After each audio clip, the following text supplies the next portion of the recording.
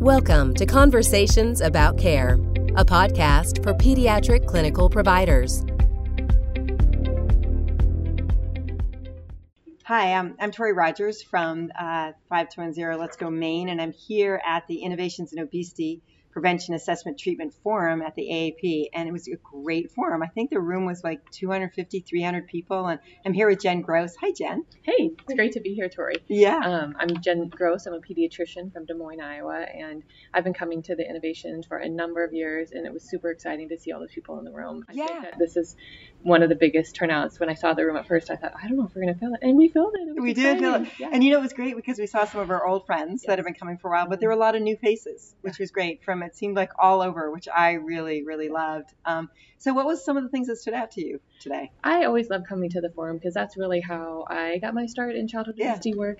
I had an interest. I'd been in practice for a number of years, 10 years or so, and been seeing more and more kids that were affected by overweight and obesity, and I didn't know what to do. So I turned to the AAP and got involved in innovations and got to know all of the people at the Institute on Healthy Childhood Weight because it was just forming there. And so it was a great experience, and I saw some folks that were kind of in my shoes a few years ago, and it was great to kind of get to know them and link them to some resources. So it was really exciting, and I always love coming. And you had a poster. Tell us about your poster. Yeah, this was the first time that I had a poster at the forum. I'd seen lots of posters before, and I always got a lot of great information, so that was kind of a goal that we'd set. And we had an opportunity to work with some of the researchers in our state, something as a general pediatrician I had never thought I would be doing.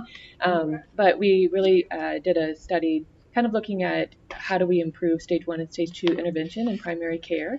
And so we utilized one of the tools that they have called the FNPA in-office assessment. And so we were able to link our patients with my standard care where I saw them back every 3 to 6 months. And then we're able to implement or augment that with some interactions with a health coach, and they used some additional tools and saw some good improvement. That more contact means more behavior change for our families, and that links to eventually improve BMI. So it's exciting to have a poster and to see all the great work and to be part of that. Yeah, I think there were over 25 posters, which I just thought was really great because there were posters from some residents, some pediatricians like us that have been doing it for a while, some on prevention, some on treatment like yours was. A couple other ones I thought were really interesting on the depiction of kids in marketing. And so oftentimes they depict kids with obesity as not being necessarily very healthy. And I know we find this when we do a lot of our work in Maine. We're trying to always look for pictures of kids that are happy and kids who carry extra weight that are happy doing physically active things. And we can't find them. So we've just started taking our own pictures because we know they're there, and we just don't want to have anything that's stigmatizing.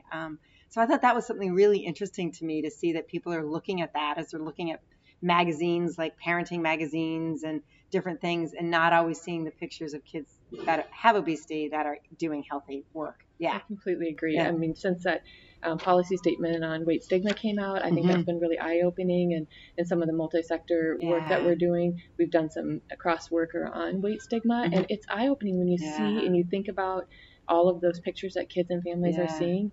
And it is so prevalent, and it is more so in the stuff our kids are seeing than what's in the adult world, which is so sad.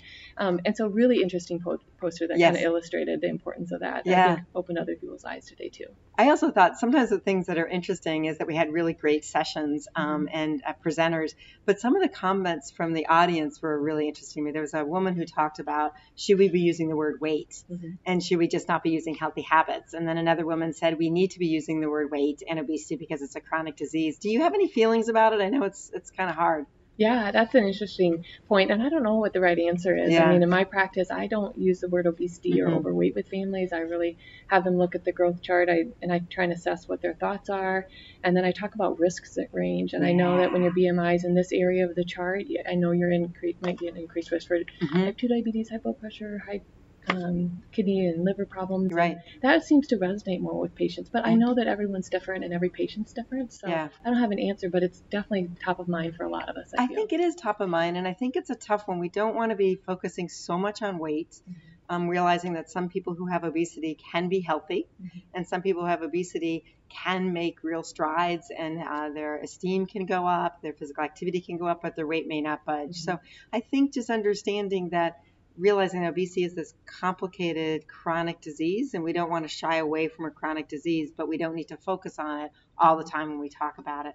Another thing that I thought was really interesting that came up from the audience, and something that you've done some work on, is when we see these kids who don't have obesity, but they're really going quickly up the growth curve, that rapid weight gain. Mm-hmm. And I think you have some, as you said, some words that you use with your patients when you see that rapid weight gain and crossing percentiles. Do you want to say a little bit about what you did with that? Well, I think parents are always trying to understand the growth charts that we're showing them in clinic. And when they start to cross percentiles, kind of laying it out for them and helping them to realize that crossing percentiles is kind of like a little red flag, and maybe we should pause at that minute and think about, is there anything changing? Because when they're following the curves and the dots are on that line, then it's kind of what we expect. But when we cross percentiles, then we're maybe a little bit more concerned and want to see what's going on, and then showing them those ranges where they're at risk and higher risk for those comorbidities, which is really what we look at that growth chart for. Exactly. And, I found the growth curves when I've talked to pediatricians about this, that the growth curves are we all like it. We like it as pediatricians. The parents like it. But sometimes they don't always understand it. I was talking to a researcher in Pennsylvania, and he was saying that even some of his really well-educated patients, they want their kids at the 95th percentile. And we're like, no, we have to explain that. So understanding how we talk about growth curves, but they can be a way for us to sort of say, your child started at the 25th percentile, and both you and your partner are on the shorter side and maybe the slighter side. And so your child may always stay at the 25th percentile, and that's great, and that's fine. So I thought that was really interesting. The other thing that I loved, we had two of our presenters were, one was a resident, one was a medical student today. So we had learners, which were really exciting. And I thought that both were really interesting. We had a resident from Detroit talking about food insecurity and GIS mapping with obesity. And I thought that was fascinating. I completely agree. I think that the implications of new data and technology are amazing, and I think it's super exciting to be able to kind of overlay those graphs, and I think that ability to create something visual that people can relate to is really moving and will kind of move the needle on opportunities to make changes to our community. So it was really exciting. That was exciting. I completely agree. That was one of my favorites. Yeah, and then the medical student, Rui Gao, who talked about the perceptions of our quote-unquote chubby babies. And this comes up a lot. I know in the clinic that I worked in Portland, Maine, and we would see these wonderful refugee families come in with their really chubby babies, and there was a source of pride for them. And they'd say, Dr. Torrey, look.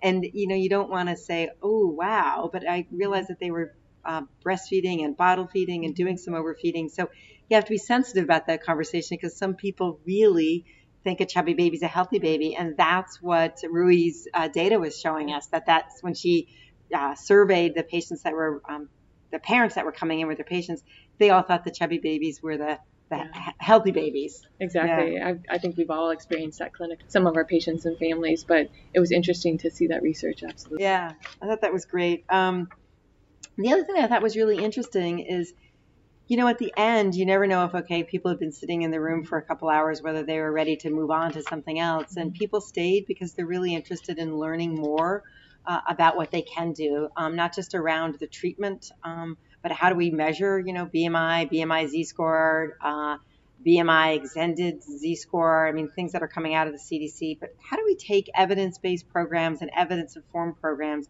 into our pediatric practice, potentially partner with really great community programs, and then try to make a difference? So I was really excited about how many people are interested about going further, continuing their education around this work. So I thought that was really interesting. Absolutely. I was interested to learn more about the Healthy Weight in Your Child program with the AAP. We in our state had a situation where we're trying to partner with the WISE, and lots of great lessons learned that I think a lot of the other clinicians across the United States are going to be able to benefit from, to be able to partner, because it's not as easy as you think it should be. But really by working together and learning from each other and connecting with mentors, which is a great opportunity here, I think it's easier for all of us to make that change. I think so too. And then lastly, I loved that we had so many pediatricians. Somebody would stand up and ask a question, another person would get up and help answer the question. And as a presenter, I liked that. I was like, yeah, exactly. That person over there in Detroit had a really great answer for the person from Tacoma. And lastly, I thought it was great that we're all very busy as pediatricians, but I heard a number of people say, you know what, I think I'm going to learn more about school lunch, or I think I'm going to learn more about my local Y. And so getting out of our offices and figuring out how we partner with our community programs. So, it'll be interesting to see what we do next year at the forum. So can't wait.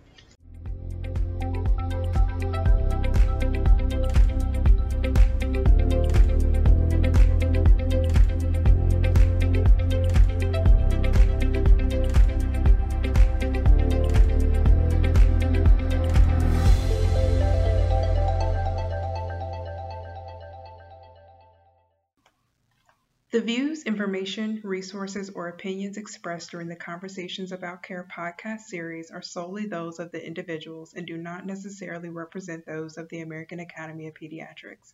The topics included in these podcasts do not indicate an exclusive course of treatment or serve as a standard of medical care.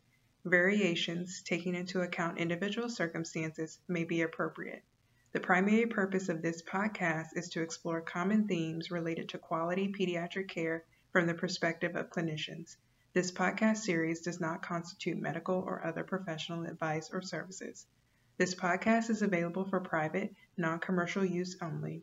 Advertising, which is incorporated into, placed in association with, or targeted toward the content of this podcast without the expressed approval and knowledge of the American Academy of Pediatrics podcast developers is forbidden. You may not edit, modify, or redistribute this podcast.